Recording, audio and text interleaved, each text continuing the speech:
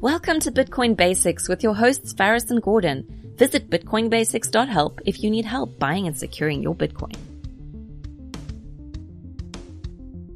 Hello, everybody. Thank you for joining us for another episode of the Bitcoin Basics podcast. I am your host, Faris, flying solo today.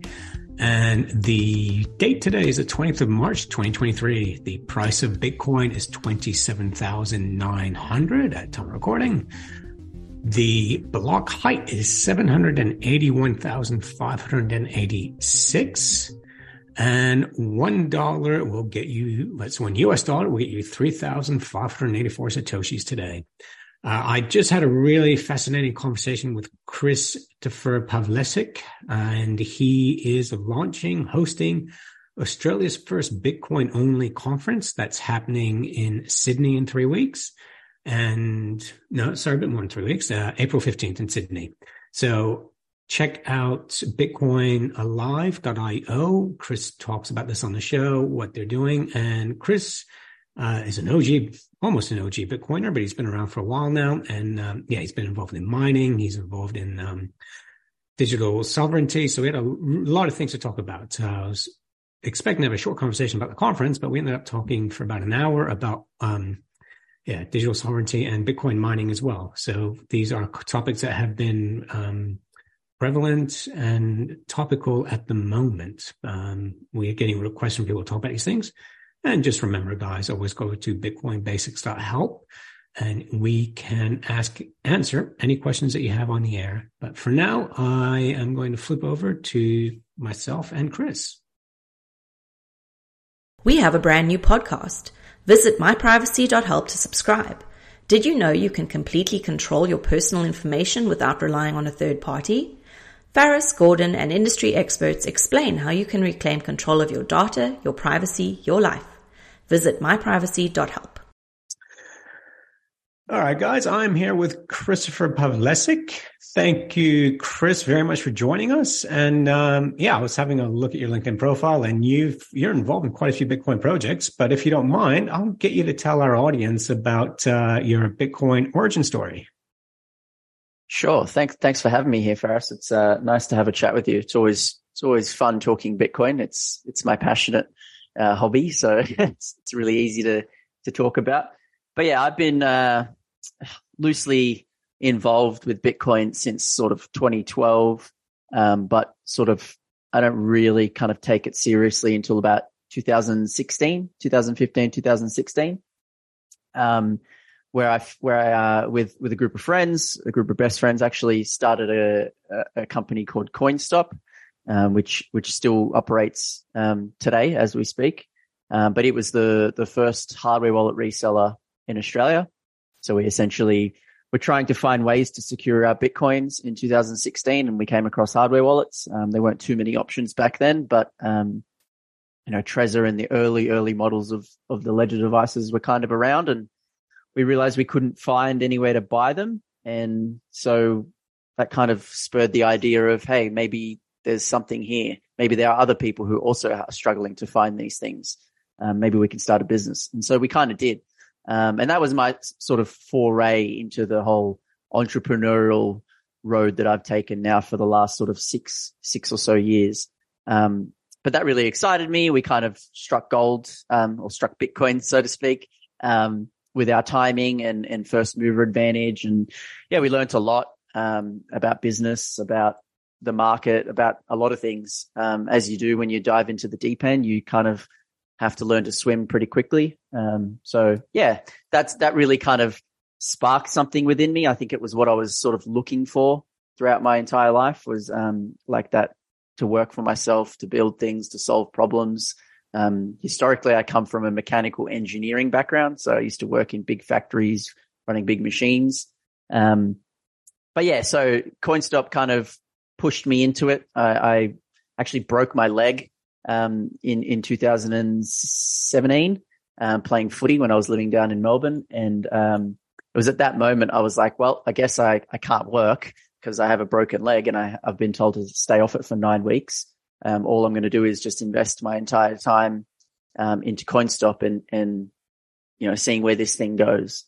And yeah, I never turned back. I told myself I'd never go back. So I'm all in at this point, and luckily it's worked out okay. Through that, I got involved with the community side of things a lot in Melbourne. So I was running the local Bitcoin meetups in Melbourne for a few years. I then hassled a few people and got a job at an exchange, and then kind of have worked everywhere in and around the space ever since. Wow. So who told you, or how did you first learn about Bitcoin? Yeah. I don't know the exact moment I first learned about Bitcoin. My memory is pretty bad.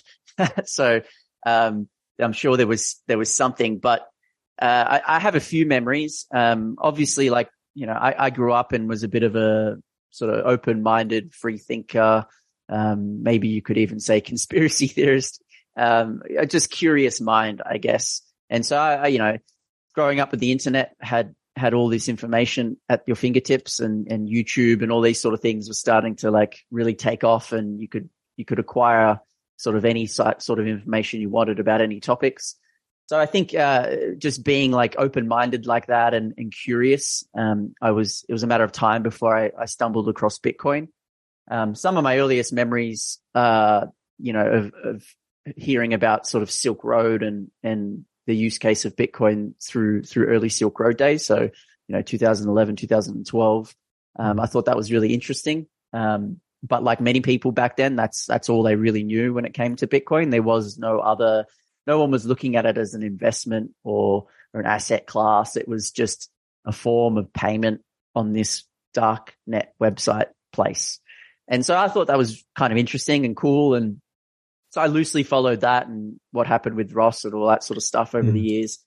And then and that's where there was a bit of a lull. Like I kind of fell out of that and then came back to it in 2016. And so I didn't actually even read the white paper in 2012. Again, the term blockchain or any of these things, I just didn't know. I was just like, oh, cool. It's like PayPal, but it's for the darknet. You know, it's just magic internet money, as everyone refers to it. So it wasn't until 2016 where I picked up the white paper and read that and then thought, oh, wow. I wish I'd done that 4 years sooner.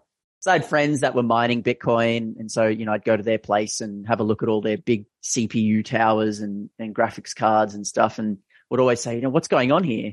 And then they'd explain to me, hey, I'm mining Bitcoin. And I actually remember going to a friend's place, and he's one of the friends in the group that kind of is always at the forefront of what's happening with computers. He always builds rigs and stuff like that. So it was no surprise he was mining Bitcoin. But we went to his house one time and I saw all these towers. Like, there's no way you need like 10 towers to like play games.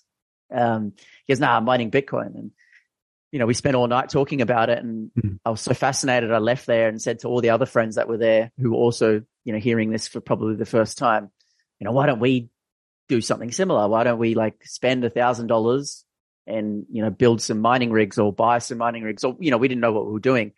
But $1,000 to us as 18-year-olds was a lot of money. I was earning $8.50 an hour, $300 a week as a first-year apprentice. So, you know, that's 3 weeks at least of my wages. And back then, you know, you're obviously spending it on petrol and going out and all sorts of stuff. So you're probably not saving a whole lot of money.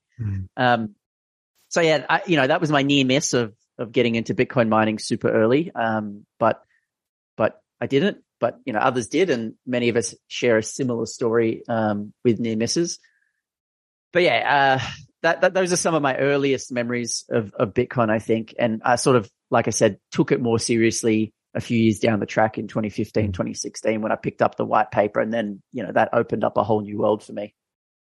Yeah, Bitcoin is a humble journey to go through. Yeah, my journey is very similar to yours, and lucky for me, I had Gordon, who unfortunately is not. He's unavailable today, comes from a computer science background. So he was able to explain things to me. And I come from an international relations economics background. So that's where I had my light bulb moment, appreciating Bitcoin from an economics perspective. But it's funny, like when you get your head around the basics for Bitcoin, then you start to think of other things. And you mentioned Bitcoin mining. And this is something that our last few episodes have actually been a lot about Bitcoin mining. Because we found that as new people come into this space, you're like, okay, I bought Bitcoin. Now what? and mining is the next thing they want to get into. Now, can I mention Alpha Hashrate? Yeah, I mean, mining is something I'm very much interested in as well.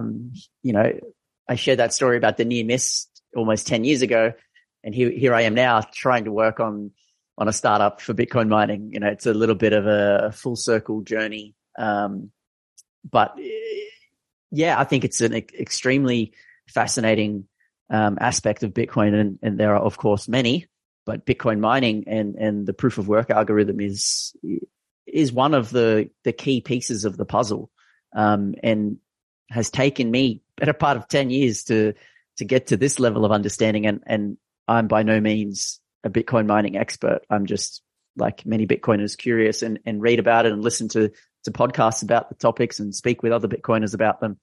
But yeah, Alpha Hashrate is kind of, so it's a startup of mine that I sort of started working on last year. Almost about 12 months ago, actually, maybe about 10 months ago. The idea being I wanted to get back into Bitcoin mining, but I didn't particularly have all of the resources and infrastructure required to sort of, I guess, be somewhat competitive. So I was looking for like a hosting type service where I could basically have it all handled for me. And there aren't too many in Australia. The big one many people know is probably like Compass Mining. They've been quite popular over the last couple of years, and I came across them and thought, this is interesting. I like their model. I like the idea.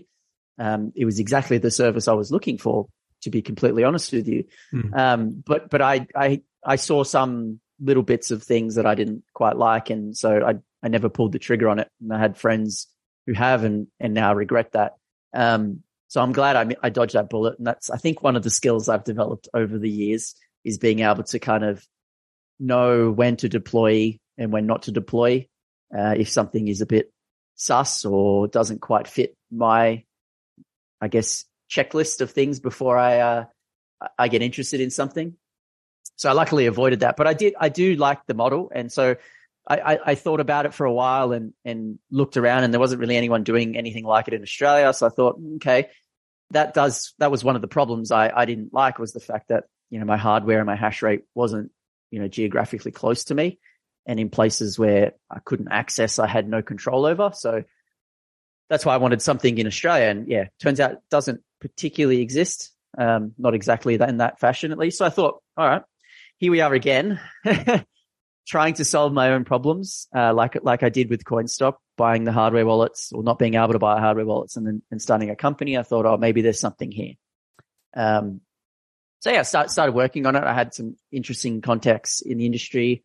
A friend of mine runs some energy stuff here in Australia, over in South Australia, and he kind of knows his infrastructure and his energy very well. And I know Bitcoin quite well, I think, reasonably well at least. I've been selling Bitcoin stuff for, the better part of 6 years now, so kind of know the market a little bit, at least I hope to. So I thought maybe if I can convince him, there might be something there. So we started working on something, but then last year, long story short, the winter was horrible here in Australia. Energy prices went up across the board everywhere. Volatility, it was nuts. It was the worst time possible to try to start a Bitcoin mining company. But some of the groundwork has been laid. So it's not as if it's been completely abandoned. I've just got my hands in other pies at the moment. So yeah, the whole thing with the energy prices and then me kind of getting involved with some other startups, meant that this kind of has taken a back seat. But, yeah, I haven't closed the door completely on it, because Bitcoin mining I still want to be able to do it, right? I still have that problem I need to solve.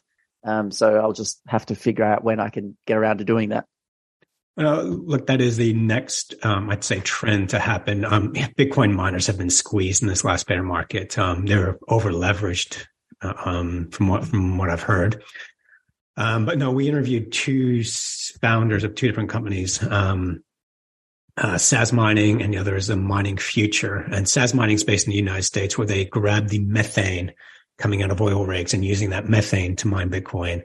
The Mining Future, these are a couple of guys that are looking for cheap electricity around the world. So they've got miners based in Dubai, Argentina, several other places. But same thing. People would just go, I want to mine Bitcoin, but I don't want to, grab a couple of ASIC miners, connect them myself. So I really do think there's a need for that business model. But it's hard work for the person launching it. It is. Yeah. And I get excited and, often find myself doing too many things. So sometimes I have to be a little bit reasonable in my approach. I only have so many hours in the day. But yeah, you touched on some of the problems for sure. Like, you get an ASIC and plug it in at home and okay, maybe you know how to configure it and get it up and running after watching some guides or whatever and spending a few hours tinkering. But then you got to deal with the heat. You've got to deal with the noise. It's always got to be up. It's not just a plug and play. It's not, like a home modem or something like that. It does require some level of, maintenance and upkeep. And yeah, the thing that kills it for a lot of people for residential mining, is the noise and the heat. Like it's unbearable. If you've ever heard an ASIC miner, if you don't have a basement or a garage or somewhere where you can either soundproof it or just physically move the noise away from you, you're not going to have a very happy life having to live with that noise. So one of the things that we wanted to do with Alpha Hashrate was move into immersion mining. And so, that's the kind of the specialty, so to speak, that we're looking to tap into is, I believe that immersion mining is kind of the way forward. So when you say immersion, is that immersion in water? So you mean? Well, not water, because water and electricity are not things that mix well, but it is a non-conductive oil, that you physically dunk the ASICs in. So this is what we're working on, building containers with custom tanks that can fit up to like 52 ASIC machines fully dunked under this non-conductive oil. And the non-conductive oil is just recycled through a cooling element. And then the oil's gone back in. So it basically regulates the ASICs, much more comfortably and, safely. It just, because heat is the big thing, right? Like heat is what deteriorates the chips and the cards, and that's what causes the problems. So you remove the heat by dunking it in this oil that you can do a better job at removing that heat and extracting it. But then you also don't get dust collection. That's another one of the big problems. And these big factories is just you're blowing all this stuff around and dust goes everywhere. So that's not a good mix either. So it solves that problem. And then lastly, the noise. When you stick them under in a tank with oil, there's no requirement for the fan anymore. And the fan is what produces largely all of the noise, right? Because the fans are used to cool the chips so they don't overheat. So if you remove the fan and dunk it in the oil, then you've removed the noise. So, it's kind of a win-win-win across the board, in my opinion. But it's a bit newer and not as many people are doing it. But you see it with the manufacturers, they're kind of building in liquid cooling to their machines now instead of fans. And we've seen this with gaming PCs and workstations have liquid cooled options, fan cooled options. And, I'm sure there are people that sit in both camps of those. But yeah, I think immersion mining, has its benefits. And right now there isn't really anyone offering sort of a B2C solution for someone that wants to take advantage of immersion mining, but doesn't have the technical know-how to create a tank or to dip this thing in some non-conductive oil. And, it's the specialty skills. So that was kind of what I was working on. And I would still like to kind of get back to it, like I mentioned, but right now I'm way too busy with other things, which I'm sure we'll touch on shortly. I think this is actually the problem for Bitcoiners now, because when you first get into Bitcoin, you're learning about everything. And we actually tell people who are first learning about Bitcoin, you want to invest in Bitcoin, you don't need to know the intricacies about mining. And I compare it to getting on a plane. You know the basics of how a plane works, but would you only get on a plane if you understood how, open up the hood and look in there? And if you don't understand what's going on, you still fly. So I kind of say the same thing about mining is we'll talk about mining. You don't need to understand mining to buy Bitcoin, but it's great that in the industry now that when you first get into Bitcoin, you kind of have to learn about all this kind of stuff. But now you can actually devote a full-time career to one aspect. Or I'm going to set up a cold storage device. That's a full-time business. I'm going to set up a Bitcoin mining company. That's a full-time business. It's great that we're now seeing these industries start and bloom around Bitcoin. And yeah, that idea is, I think, is a really good one. And I think you'd have a lot of people keen to invest, because this is what we found is people go, I want to invest in Bitcoin mining, but for all the problems you just said, they don't have it in their own home. Yeah. I like I said, I'm not especially unique. So I think largely most of the problems I come across, other people face too. Again, like the CoinStop, we wanted a hardware wallet. Turned out thousands of other Aussies wanted hardware wallets, and we made a business from it. So yeah, I'm used myself as like a case study of the average, consumer, so to speak. Obviously the range varies, but when I think, okay, this problem exists for me, I'm not that special. I'm pretty average. So there must be other people that also suffer from this problem. Let me see if I can figure out a problem. Yeah, that's the first sign they say of a new business venture. If you're feeling frustrated, someone else somewhere is, so find a solution for them. Yeah. Oh, and you first look to the market. Does anyone else solve it? And I looked, and there was a few, but no one in Australia. And so I thought, okay, well, now I can probably work on an idea here, and maybe it's got some legs. Hopefully, yeah, like I said, hopefully I can get back to it, because I do think other people probably would find value from such a service. But yeah, now, like you said, it's a full-time job. I want to bring this up before I forget. The reason I actually got in touch with you was because you are organizing a Bitcoin conference in Australia. Is that right? Yeah, which is also a full-time job. Oh yeah, I've done events, that event management. Oh man, yeah. All right, so tell us about that. Nothing of this scale before. Like like I mentioned earlier, I've run some meetups and stuff like that over the years, pretty much in all of the states that I've lived in. So I've been sort of going up and around the east coast of Australia over the last 6 or 7 years, living in Victoria, living in Queensland, and now back in New South Wales. I've been involved with the meetup community in each of those places, and if they haven't existed, then I've built it myself and started a meetup. But yeah, a meetup is very different to a full-blown conference. It's several steps up. But again, I've been to a lot of Bitcoin conferences, or perhaps not a lot, but a few, and they've all been overseas. So, and that's great. I love traveling. Yeah. It's fantastic to go experience new cultures and meet new people. But at the end of the day, I'd love to go to a Bitcoin conference in Australia once a year as well. Last couple of years, I've had to fly to the States or fly to El Salvador or Europe to be able to get a Bitcoin conference fix. There just isn't anything in this entire region. There's crypto, blockchain, there's all these other conferences, but I'm talking specifically Bitcoin and Bitcoin only. I was setting one up in New Zealand. Yeah, I was setting one up in New Zealand, and then COVID happened. I had to cancel the whole thing. I had speakers and everything lined up, and so I know where you're coming from. Yeah, it's a hell of a lot of work. And so we started on this idea sort of around, I think, August, September last year. There was some sort of discussions as they happen in these Telegram groups, in a Bitcoin Sydney group here. And yeah, we kind of branched off and continued the discussion. And then turns out, there's a couple of us left standing at the end of it that were kind of serious about actually putting this on, or at least going to the next level of seriousness, whatever that looked like back then. Here we are 6 months on. We're 26 days, I think, away from the conference. It's been an enormous amount of work involved, but so give us some of the details for people who want to join in, who want to come. Where can they buy tickets? What's the conference called? Where's it being hosted? Yeah, sure. So the conference is called Bitcoin Alive. All the information can be found on our website, www.bitcoinalive.io.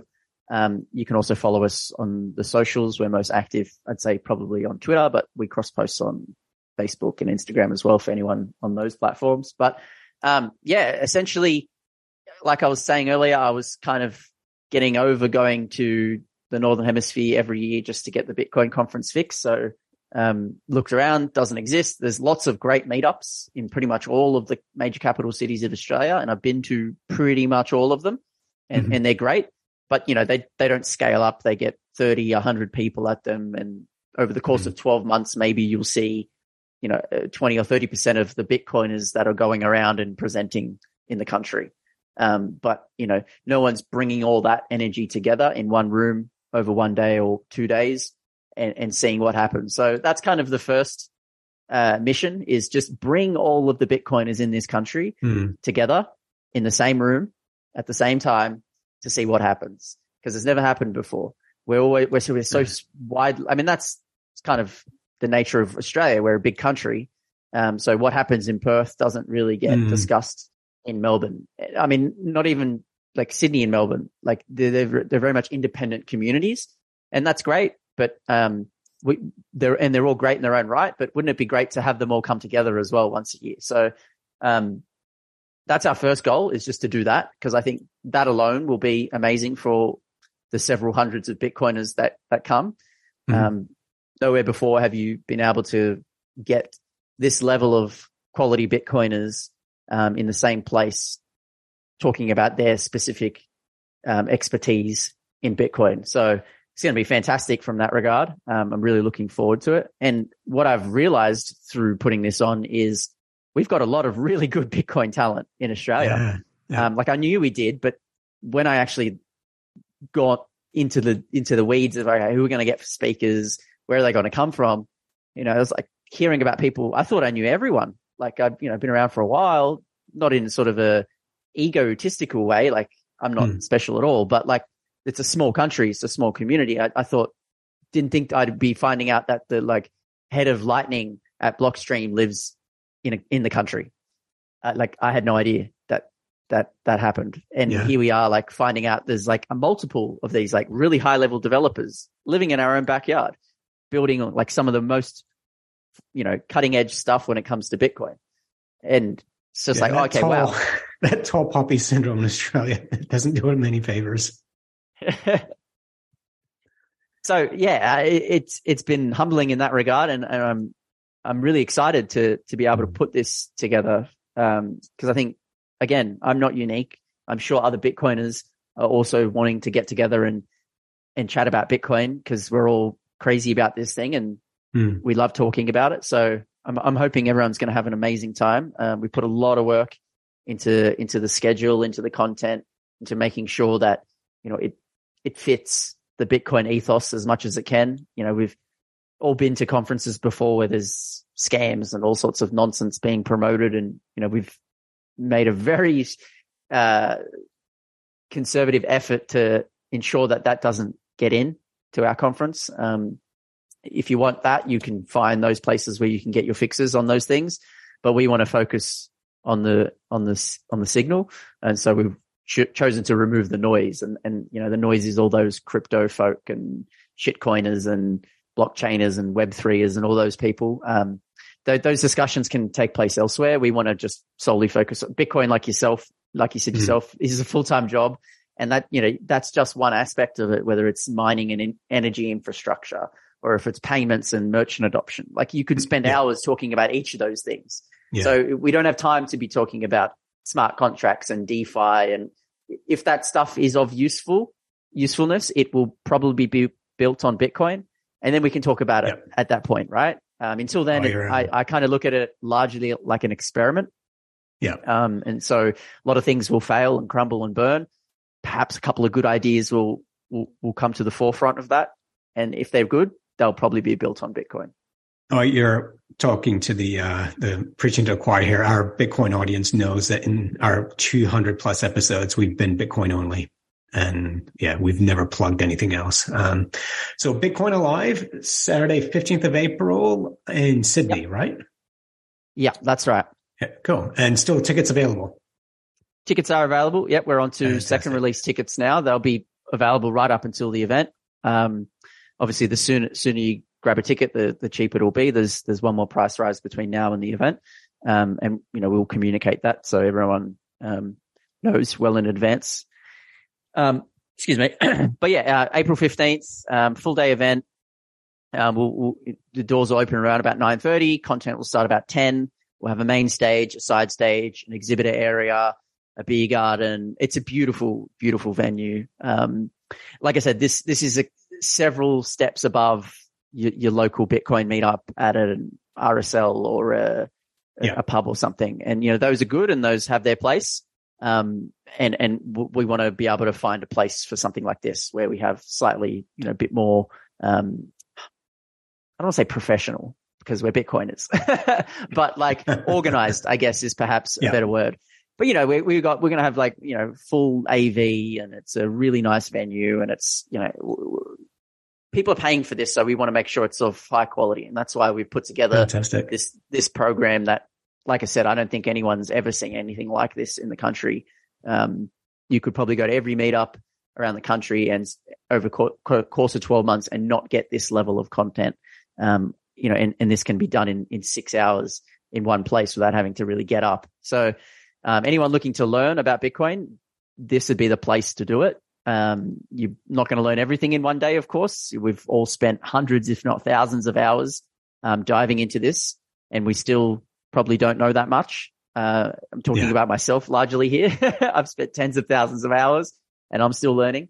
But this will be an awesome boost for anyone who's curious or anyone that perhaps hasn't had the time, because you can't fabricate time, you just have to go through it and live it and do the hours and do I call it the tuition fee, the time and energy spent learning about Bitcoin. You just have to do it if you want to understand it completely.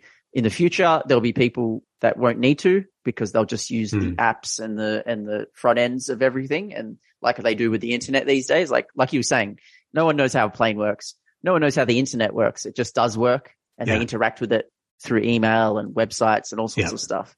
Bitcoin will probably have that point in time where it just works and no one's thinking about it.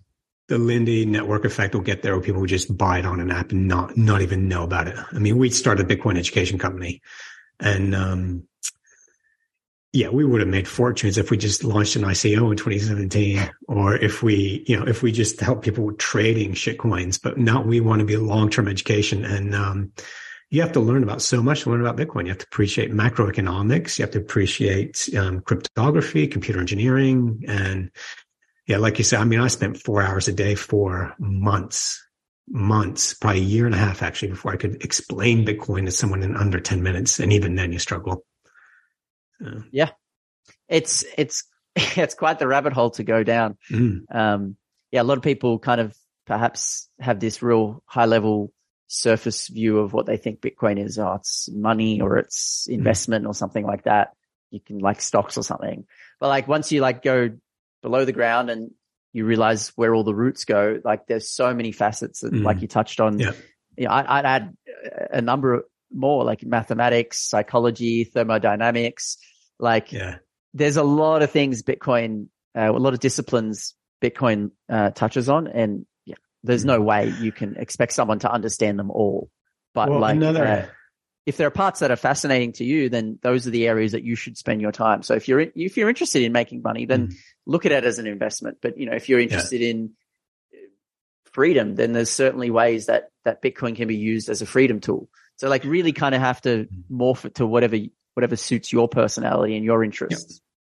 Well, one of those rabbit holes that you mentioned, which we've actually had to launch a separate podcast devoted to this, and it's something I know you're involved in, is online security and privacy. We've had to launch the myprivacy.help podcast because we just found some people getting into Bitcoin are going, what's next? They want to mine Bitcoin, but then they're like, oh, hang on, but what about my online privacy? Tell me about am I getting this right? The OPTF Foundation? Yeah, that is correct. I actually no longer work there. That was a previous startup. But yeah, the OPTF is basically a non-for-profit foundation that I started in 2018, devoted to building privacy-focused software. So that's like definitely another thing that I'm interested in. So obviously security, doing with what I do with CoinStop. But privacy is something I think is really important as well, especially digital privacy. There's a kind of people respect physical privacy largely. If you close the door at the toilet, no one sort of peeks underneath or sticks their head over the top and said, "Oh, what are you doing in there?" Like they respect when they see the doors engaged, that means people want to do something private. But the minute you sort of take that online, it's as if that sort of level of understanding and respect gets thrown out the window. If you say, "Hey, I just want to browse the internet privately," you're just automatically branded as some sort of criminal, or you've got something to hide, or you're doing something wrong. It's just weird how like we've worked this relationship physically, but we haven't figured it out digitally yet.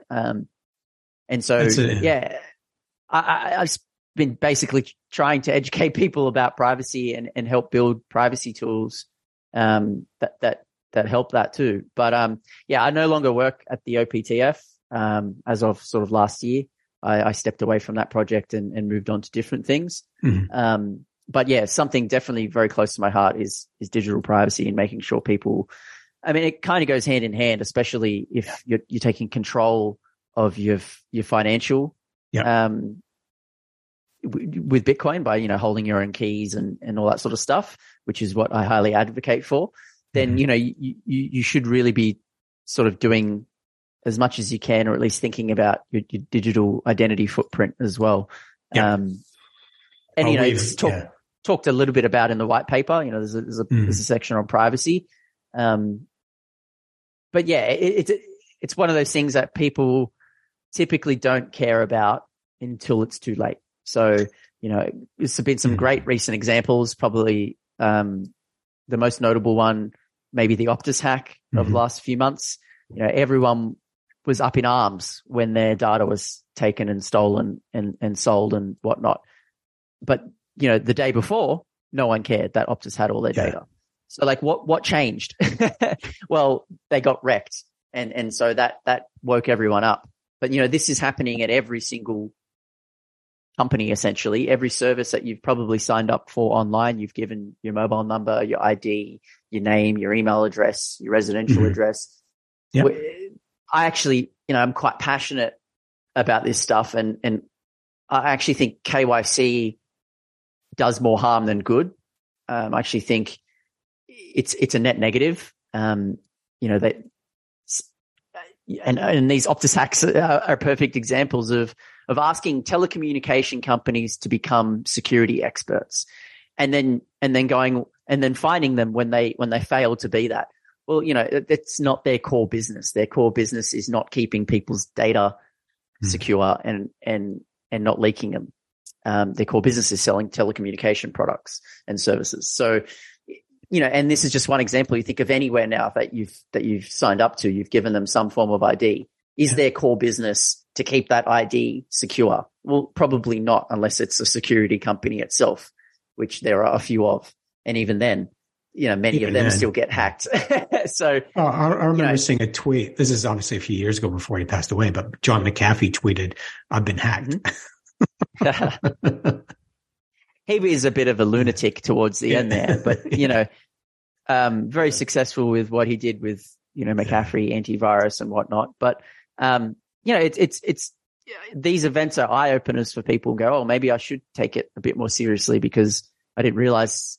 Calling the Optus thing a hack is almost glorifying it as well. They literally left the back door open. It was, yeah. We had an episode devoted just to that. It was insane. Yeah. It was pretty terrible. No, I like your analogy of the toilet door. That's one we've used before. And, like you say, people have this, it's just too hard. It's just too hard for me to do something about. So this is what we're trying to do, simplify things where we show people, or not show them, but actually help them set up a VPS. And we're even helping people set up graphene on their on phones, smartphones, so stuff like that. Yeah. It's one of those things where you need the will to do it first.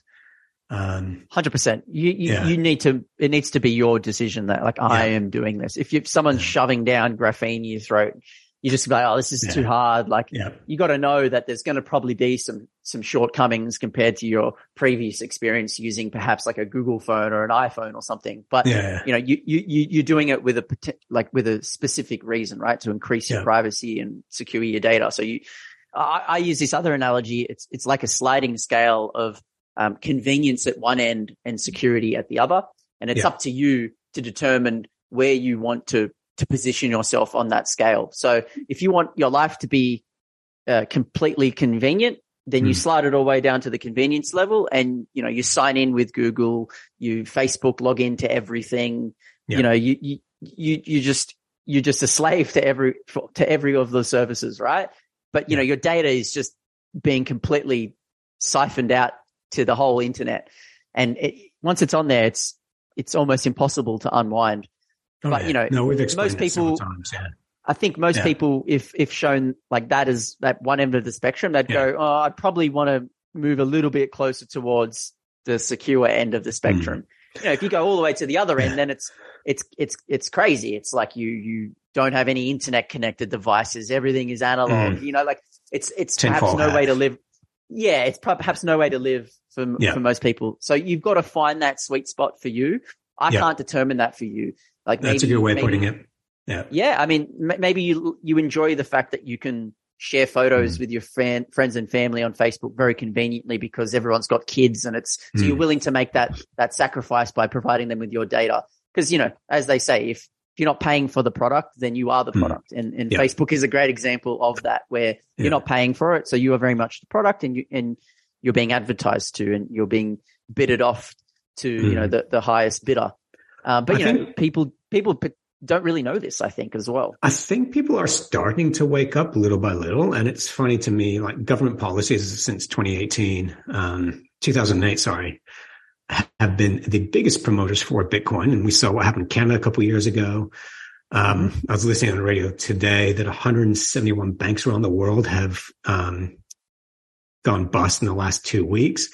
So all the things I'm reading are positive for Bitcoin, and the same thing with Optus, MetaBank Private, all this stuff, even LastPass, all the stuff happening there is positive for online security and privacy. So I think people are going, okay, this is what they're doing. Where do I go to now? And it will be sovereign, the sovereign individual, which encompasses financial sovereignty and the digital footprint sovereignty as well. So yeah, I think it's the very beginning of this a decentralized society. Yeah, I mean, and you're spot on. Like each time these sort of big flash events happen, it wakes up a few people. It gets them sort of kicked into gear and starting to think about, oh, okay, maybe I should be protecting myself against X, Y, and Z. At some point, it's going to be the big catastrophic. Everyone suffers. Lots of people think maybe it's soon. I don't know. Like, I don't want to be pessimistic. I've been thinking that it's going to be catastrophic for about 5 years. And it whilst you look around and it's pretty bad, like you touched on, 100+ banks closing, there's people making some outrageous claims at the moment that maybe this is the final sort of the final blow for the US dollar or for the fiat type standard. I've been listening to the Bitcoin Standard again. Great book. Highly recommend anyone that's interested in the history of it all to have a listen to that or have a read. Awesome stuff in there. But like maybe it's going to happen. I've always been under the impression that's probably going to be in my lifetime. So I could still be 60 years away and still be in my lifetime if I'm living to that age. But it's not looking good at the moment, that's for sure. And you're right, it's very much all free advertising for Bitcoin. If you recall where Satoshi started it all, writing that message in Block 1 about the New York Times 2008 bank run, bank collapse. We are 15 years later. And it's like, oh my God, you couldn't be more the same, if not 10 times worse, perhaps. And Bitcoin's still here. It's still doing the exact same thing that it did almost 15 years ago. Yeah. Whenever I do a Bitcoin talk, I always bring that up, the Exchequer headline. And to me, Bitcoin is, there's nothing more powerful than an idea whose time has come. Yep. spot on. So it's when Bitcoin was released, to me, is just as important as what Bitcoin is.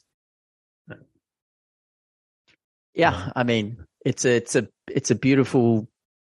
I don't even know what to call it. Like I always say, like I'm not into like fine art or anything like that, but I imagine, someone who's perhaps lived their entire life devoted to fine pieces of historical art, that when they, go to the Louvre for the first time and visit, and they, they have this overwhelming, just emotional, like, oh, it's so beautiful and everything that I've worked for. And that's kind of how I feel when I think about Bitcoin.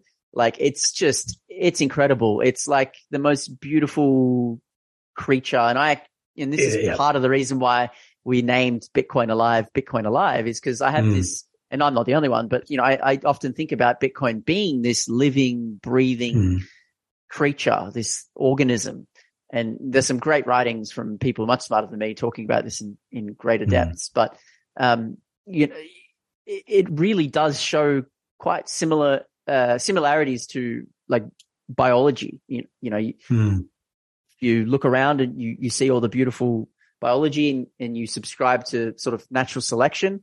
I kind of see a lot of similarities and traits shared between the two ideas. And so Bitcoin's had literally everything thrown at it over the course of 15 years, like governments trying to ban it, everyone, the media, like investment professionals saying it's a scam, just you name it. It's had everything thrown at it.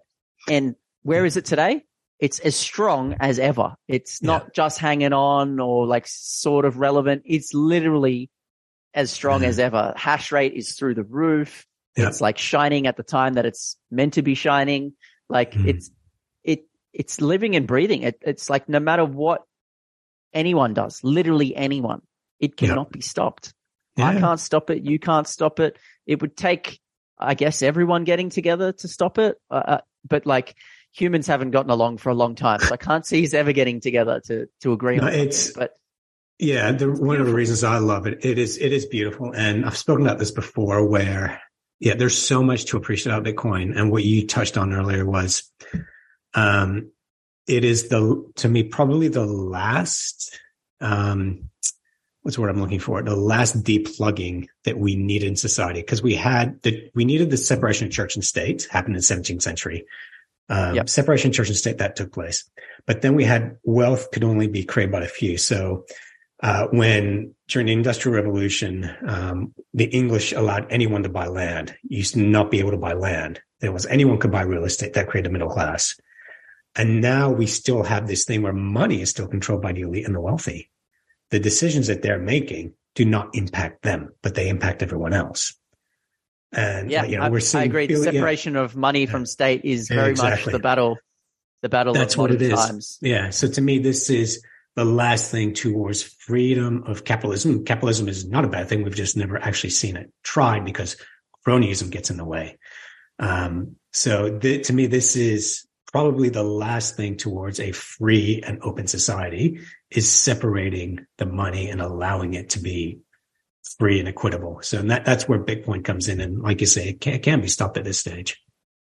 Nothing even comes close. Like, there are 20, 30,000 other cryptocurrencies and they're not even in the same discussion. Like there's like the big leagues and then there's like your weekend, children's sport. And that's what they're all playing. And Bitcoin is in the big leagues. We've said this before. Check the coin market cap every 2 years. Which coins are still up there? Maybe Ethereum and Ripple. And Ripple's just a spreadsheet that's about to collapse. Ethereum's going to collapse at any point. All the others keep cycling through. They can't even stay in the top 10. So, Very much so, yeah. I've been around a few cycles now and, you see the top 10s and they always switching and changing with whatever the new flavor of the month is. It's just, I've gotten sick of it all and kind of, that's why I'm like very, very sharply focused on Bitcoin now because, after 10 years of me going around the circus and checking out all the amusements, like I come back and Bitcoin's still there offering the same thing. And it's just like, okay, cool. Like this is the thing that can be trusted and is of value in amongst all the colors and loud noises. Yeah, on the same. Yeah, Gordon keeps saying Bitcoin is slow and boring, but it's slow and boring by design. That's a statement for people that have been in the Bitcoin space and understand it for a while. For anyone new, it's still pretty exciting and nerve-wracking.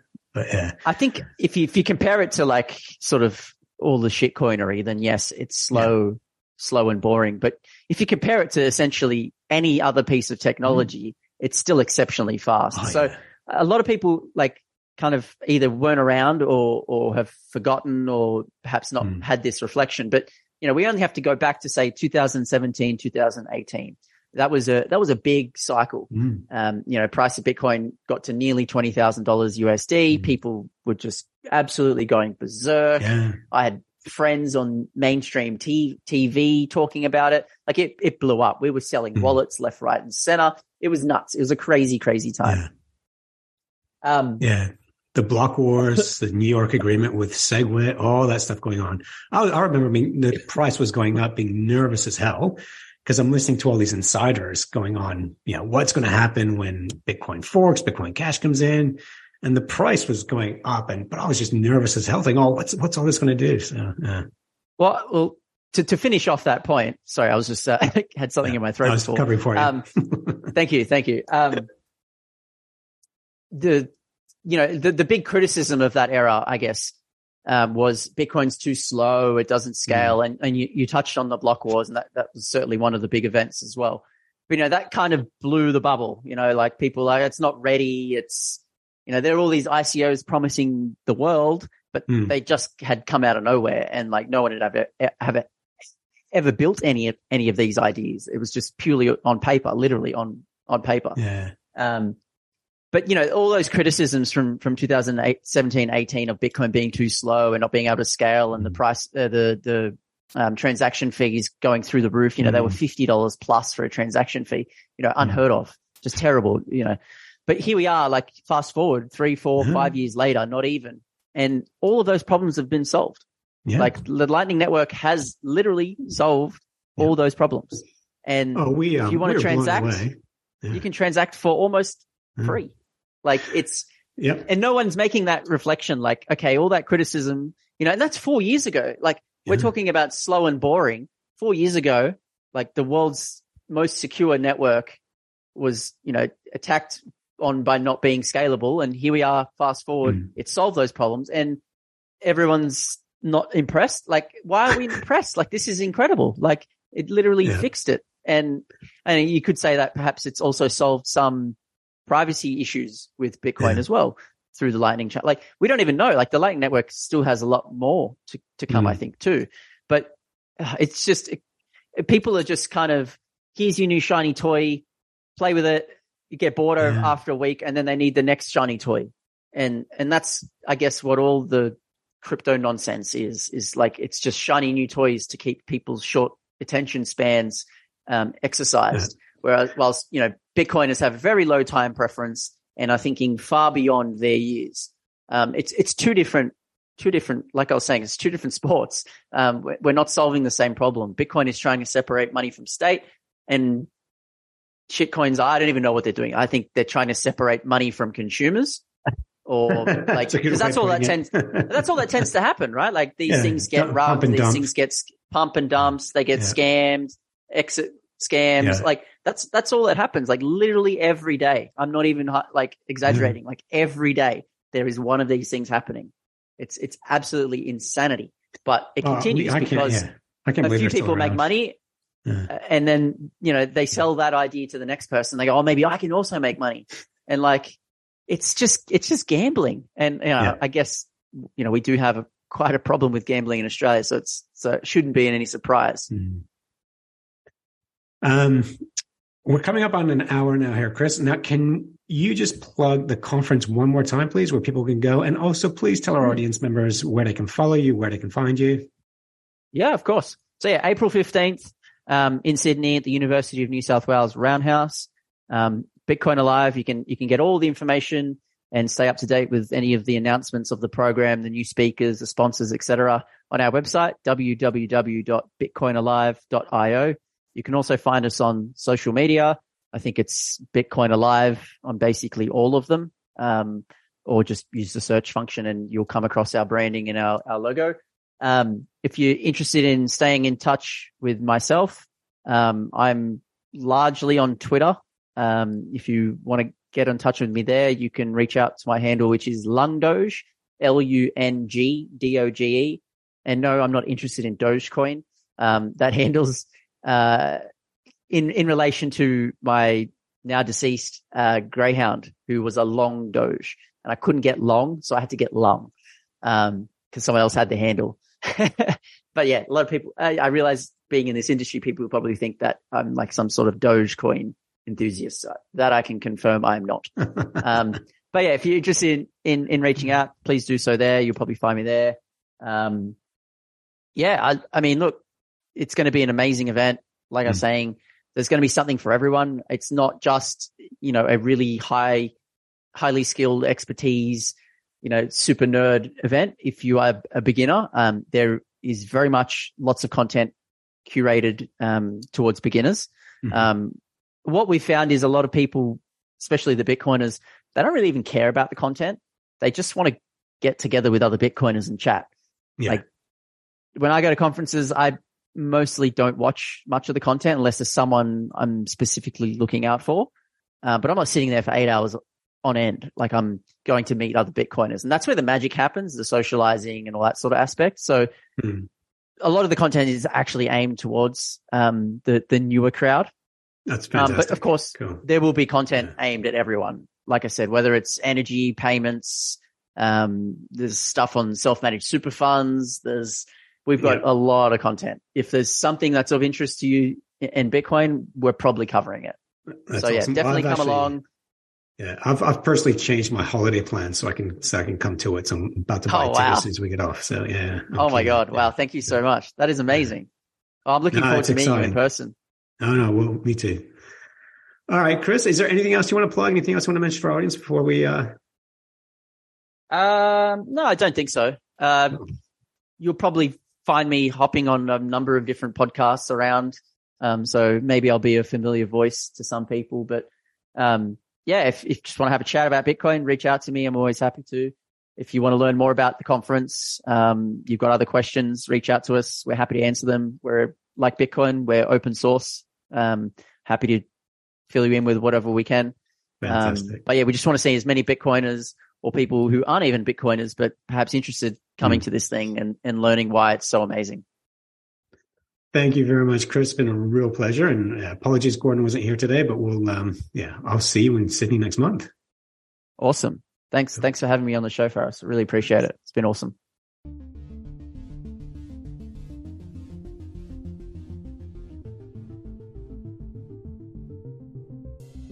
Thanks for watching or listening. If you enjoyed this podcast, please like, subscribe, and share so we can spread this educational content to others like yourself. Visit bitcoinbasics.help. Disclaimer. Any content provided by CoinCompass is for educational and informational purposes only and is not investment, legal, tax, or any other professional advice. A qualified professional should be consulted before making any financial decisions. CoinCompass will at times recommend certain products, services, and technologies, but these are opinions based upon our own or podcast guests' experience and not endorsements. We take no liability for out-of-date or inaccurate information, software bugs, manufacturing errors, technology misuse, or issues involving third parties. Visit coincompass.com for more information and please contact us.